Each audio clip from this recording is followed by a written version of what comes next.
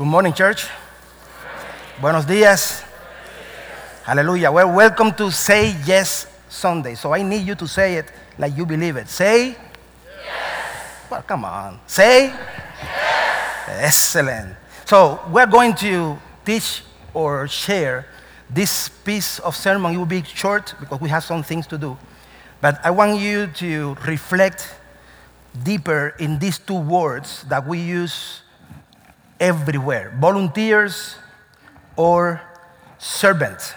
And I want the church to be exposed to the fact that this word volunteer is a word that we borrow from the secular world. When you go deeper and read the Bible, especially what Jesus was doing, there is no place in the Bible for volunteers. Jesus is calling servants.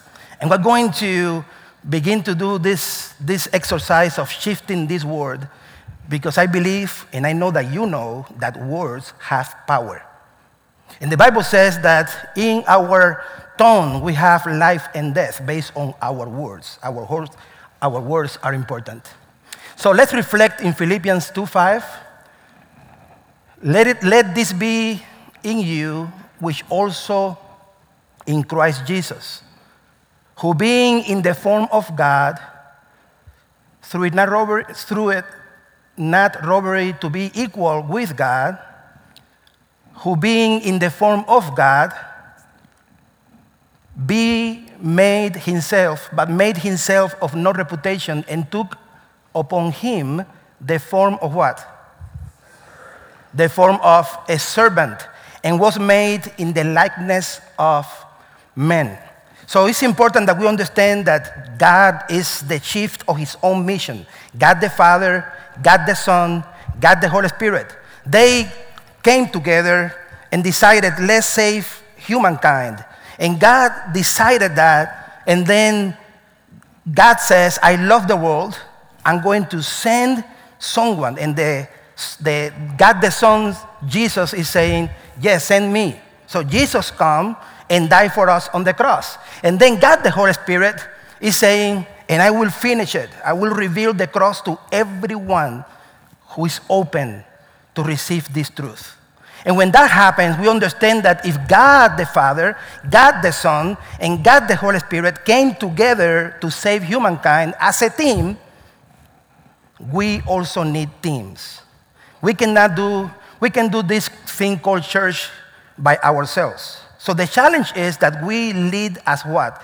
As a team, following this DNA that God already gave us. Now, there is a story about a wise man, and he went to a construction site. And when he got there, two men were working. And he asked one of the men, what are you doing? And that man says, I'm laying out bricks. Then he went to the other man and says, what are you doing? And he said, I'm building a cathedral. The change of perspective for one of the men, I'm just laying out bricks. The other guy was excited and passionate because he was not laying out bricks. He was building what? A cathedral. And here at St. John, we need to embrace this change of perspective. When we do what we do in our ministry, in our service to the church, we need to keep the vision, the holistic vision of the church in mind, that what I'm doing here, sooner or later, will impact the other people. And if we're not connected, then we're not going to be able to press forward as one church. Now, the principle of servanthood. I believe with all my heart that we do a great disservice to people when they don't understand the difference between being a volunteer and a servant. Why? Well, because there is power in understanding the way God wants us to lead. And when he said, let your kingdom come, with the kingdom, the king is coming. That's what Jesus is saying, repent. The gospel, repent to the gospel. The kingdom of God is near. Repent and believe in the gospel. And then he says, repent, but after you repent and you go into the kingdom, then there is a culture in the kingdom. There is a king in the kingdom. There is a language in the kingdom that make us unique and different from the world. And this difference really is emphasized by the spirit behind both concepts. So when we don't understand this, we're going to see that all these blessings that are connected to servanthood will be hard to embrace. Now, here are the questions. Are you a volunteer or a servant? That depends. Are you serving in a non-profit organization? Are you serving Salvation Army? Are you serving in a club somewhere? Well, they use the word volunteers. But we as a church want to emphasize the word servant and servanthood. Are you aware of the difference? So reflect on these questions. We often describe those who work for the church on an unpaid basis as volunteers. It is a term that we have borrowed from social clubs and non-profit organizations. And we understand that even though we don't reflect enough in the difference, we also know that many churches around the world, they use this word, but it's not biblical. It's not biblical. We need to go back to what Jesus was teaching us. Mark 10:43 says, "Not so with you. Instead, whoever wants to become great among you must be your" what? "Servant. And whoever wants to be first must be a slave of all. For even the Son of Man did not come to be served, but to serve and to give his life as a ransom for many." So Jesus, being God himself, he emptied himself from his glory, took the form of a servant, and came to earth. So now we have to do the same thing. I'm Cuban, right? Hello. In case you forgot. I also have an accent. If you don't notice. Didn't notice before, I have an accent. But here, for me to serve you well, I have to empty myself from my Cubanness and everything that I embrace and appreciate dearly to begin to learn from your culture the best way to lead you. Because I'm telling you, if I lead you the Hispanic way, you will not last a minute. Okay? So I have to empty myself from many things like music and everything. I can give you one Sunday and talk to Kyle. Let's do some Cuban thing. I do it for one Sunday. Yes. I do it for one Sunday and you will clap. I do it for 52 Sundays and then we have a problem. So that's the issue. So anyone who wants to serve has to empty ourselves from our preferences. We are not here to worship ourselves. We are here to worship who? God. And when you go around the world, wherever you go, you will see in these temples that people have a clear picture of what worship is. When you go to those temples, everything is about the God that they are worshiping. Nothing related to them. We need to learn. That's why Jesus says that the children of darkness sometimes are wiser than the children of light. Jesus didn't go around recruiting volunteers. He called what? Disciples. And he called disciples to be servants. And it's a big mindset because when you see yourself as a volunteer, you are led by your own agenda, your own spirit, your own needs. But when you are embracing this servanthood, now you are led by the Holy Spirit. And he's taking charge of everything you do and why you do it. In our English Bibles, the Greek word doulos is usually translated as servant. Now, in the 21st century, but before that, it meant a slave. But people didn't like that, especially in England. So they changed it to doulos, which is servant. But when you go to the Bible, you're going to see the word, you are a slave for Jesus. You are a slave for Christ. That's a very powerful difference. So if I go around St. John buying people, and I take you, and I said, you know what, I'm going to buy this person, that person, that person, that person. And now, you're going to a Cuban house. Okay? So I'm going to say, here is the meal. Here is what you're going to eat from this day forward. And you say, well, I don't like that. I don't care. I really don't care if you don't like that. You are my slave. Hello. Same thing with the clothes. You are going to use colorful clothes. I don't like colors. I don't care. Here it is. Wear it. You're going to get up at 5 a.m. in the morning. I don't like that. I like to sleep the morning. Hey, I don't care either. Right? So why? Because when you are bought, and Jesus bought us by price of blood, you don't own your life anymore, my friend. So this idea that I like this, but I don't like that, I'm going to follow my passion. I'm not passionate about that. That's what, so the culture is making disciples. The culture is making disciples. You see that on Facebook. You see it Instagram. You see it everywhere. And everywhere you go, you see that follow your passion. Follow your passion. Follow your passion. Have you heard that? Do you know what the Bible said about your passion? Crucify it. That's what it says. Crucify your passion. This is not about you and your passion. This is about Jesus' passion and what he wants to do. And sometimes, you know, when you follow in this understanding, of course that God wants us to be happy and use our gifts and graces, but also he wants us to look like Jesus and be like Jesus.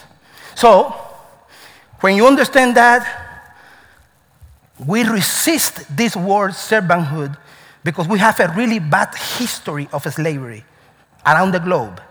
So when we start reading the Bible, that's why we have all these countercultural words that sometimes we don't know how to process that.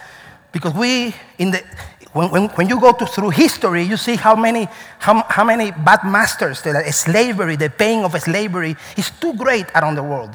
Too great. So people resist that. But we're not talking about a bad master, we're talking about Jesus. He's the perfect master. He's love. He's not here to abuse you. He's here to build you up, to release you, to free you. And it's so important that we understand that we cannot allow our pain to control our present. Past pains to control our present. We need to understand and say, wait a minute, I know that the history of slavery is so bad, but Jesus is not talking about that. He's talking about being a slave for the purpose of the kingdom. So, even though he's a master, he's saying, I know about slavery, but you need to understand that you are servants. And I have a higher standard, a high task, a high standard master. And that's different. Now, as a minority, I understand what servanthood is. If you go to Africa, Australia, and many other places, you're going to see how easier it is for those cultures to embrace servanthood, right? But when you go to Africa and you preach the gospel there, because Africans have been enslaved for centuries, there's nothing in that culture about servanthood. Everything is kinship, empower, empowerless. So in America, because America never been enslaved before but anyone, everything is about servant leadership, servant this, servant that. Try to go to Africa and sell the idea of servant leadership and see how hard it is to sell. Why? Because there they have been enslaved for centuries. Don't talk to me about servant anything. So they have a bigger challenge to embrace the understanding of servanthood in the kingdom. Now, you go to America where people never been enslaved, and that's a second problem. It's a different challenge, but the same challenge. Servant, what is that? I never been servant of anyone. I don't know what that is in many cases. So you also have another challenge, which is, hey, I need to surrender my agenda. I need to surrender my own desires for the sake of the kingdom and become a servant. That's a foreign context as well. So when Jesus commands us to take care of the needy, we shouldn't have to ask for volunteers. Instead, we should coordinate the efforts of servants in the church. So we are all doing this together. So everyone in our church that holds a membership here at St. John, the challenge is to grow toward this understanding that Jesus came to save us, and now we are servants of Jesus. And because of that, we serve him. Your Lord and Master have washed your feet. That's what John 13 says and report to us. Now wash one another's feet. I have set an example for you. I have done it for you. I tell you the truth. No servant is greater than his master. So this concept of servanthood is very deep throughout the Bible. Now, between volunteers and servants, there is a spirit that changed everything. And let me give you like 2 or 3 examples. A volunteer only does it for the organization. A servant does it mainly for who? For the master. So it's a transcendent understanding. I'm not doing this because I love this organization. I'm doing this because I love Jesus. That's why I'm doing it. A volunteer says, I'm glad to help, to contribute here at St. John. A servant says, I love to serve Christ at St. John. The first statement is all about me. I contribute, I love, I do this. The second statement is about Christ. You are doing it because you love Jesus. And I love to serve Jesus in this context here. Volunteers do it out of the goodness of their heart. Oh, I love to do this. I want to contribute. I want to help. Servants do it because they love the master and they feel an obligation. It's an obligation. It's not a choice. I know that he saved me, and that's why now I want to serve him. He's so good. That's very important. A volunteer feels gratified at a job well done. A servant feels gratified when the master says, well done, faithful servant. That's a huge difference. You finish something to do, you finish something, and they, I'm so good. That's not what it is. It's the master, are you pleased with this? That's different. And sometimes we spend hours doing things, and I'm so excited about what I did.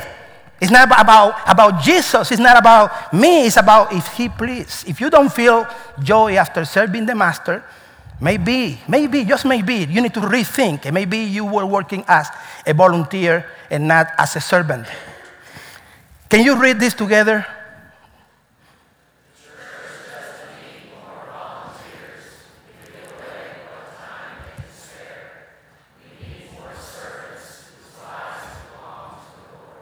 Amen to that. Because Jesus is coming for your heart. He's coming for your whole life. Not only for this time here, this time there. If you are a Christian, you are not just a member of a volunteer social organization. This is not a club. This is the church of Christ. You are a servant of the Lord Jesus Christ. And because of that, we follow his example.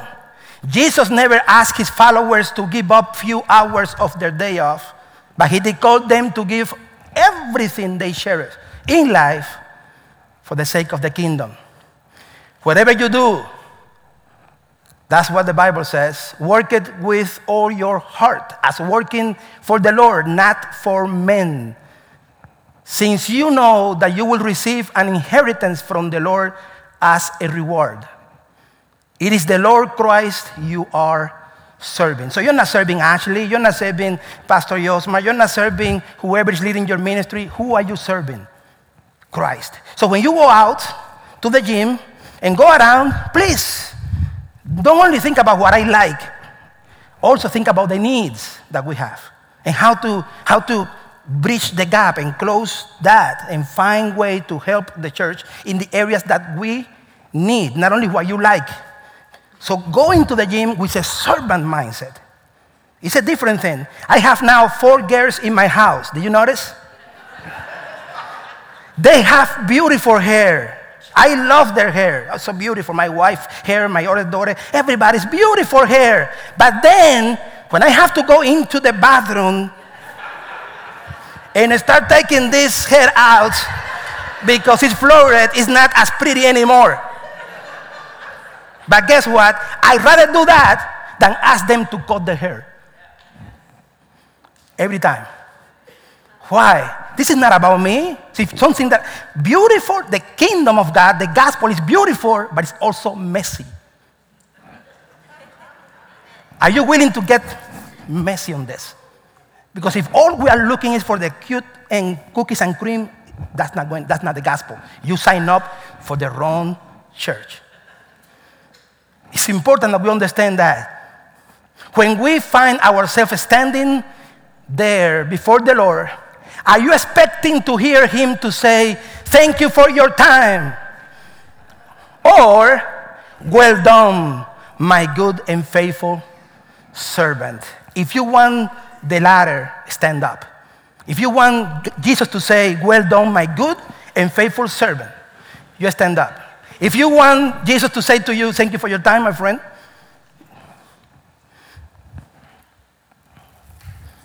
hallelujah. I want to ask Jeremy Rogers to come really quick here. We have, I challenged this guy at the end of last year.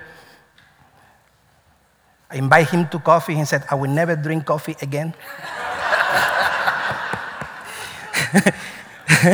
So we met, we talked, and then we said, you know what? We need to refire men ministry. And, this is the challenge. But don't say yes, go pray and fast and come back. So at the beginning of this year, I said, Jeremy, are you ready for this? And he said, I pray, I fast, I'm ready. So now we have Jeremy, his beautiful children and family. So he has been serving in Bowling Green and then came here and he was part of a church plant there. And now he's here serving with Meg. The whole family is beautiful. But please help him to be successful. Help him to be successful. And then encourage men in your household to contact Jeremy. Because we need to get, the society right now is broken, and father absence is one of the major challenges that we have in the 21st century. So the church need to model the role of manhood in society. Let's start here, let's start now. Let's pray for him and then go. Father, thank you for Jeremy. Thank you for his life and his commitment to be a faithful servant. We pray that you empower him with your spirit so he can lead this church and the men in the church so they can model what a true man is in Christ. We pray in the powerful name of Jesus. Amen. Thank you. Yes.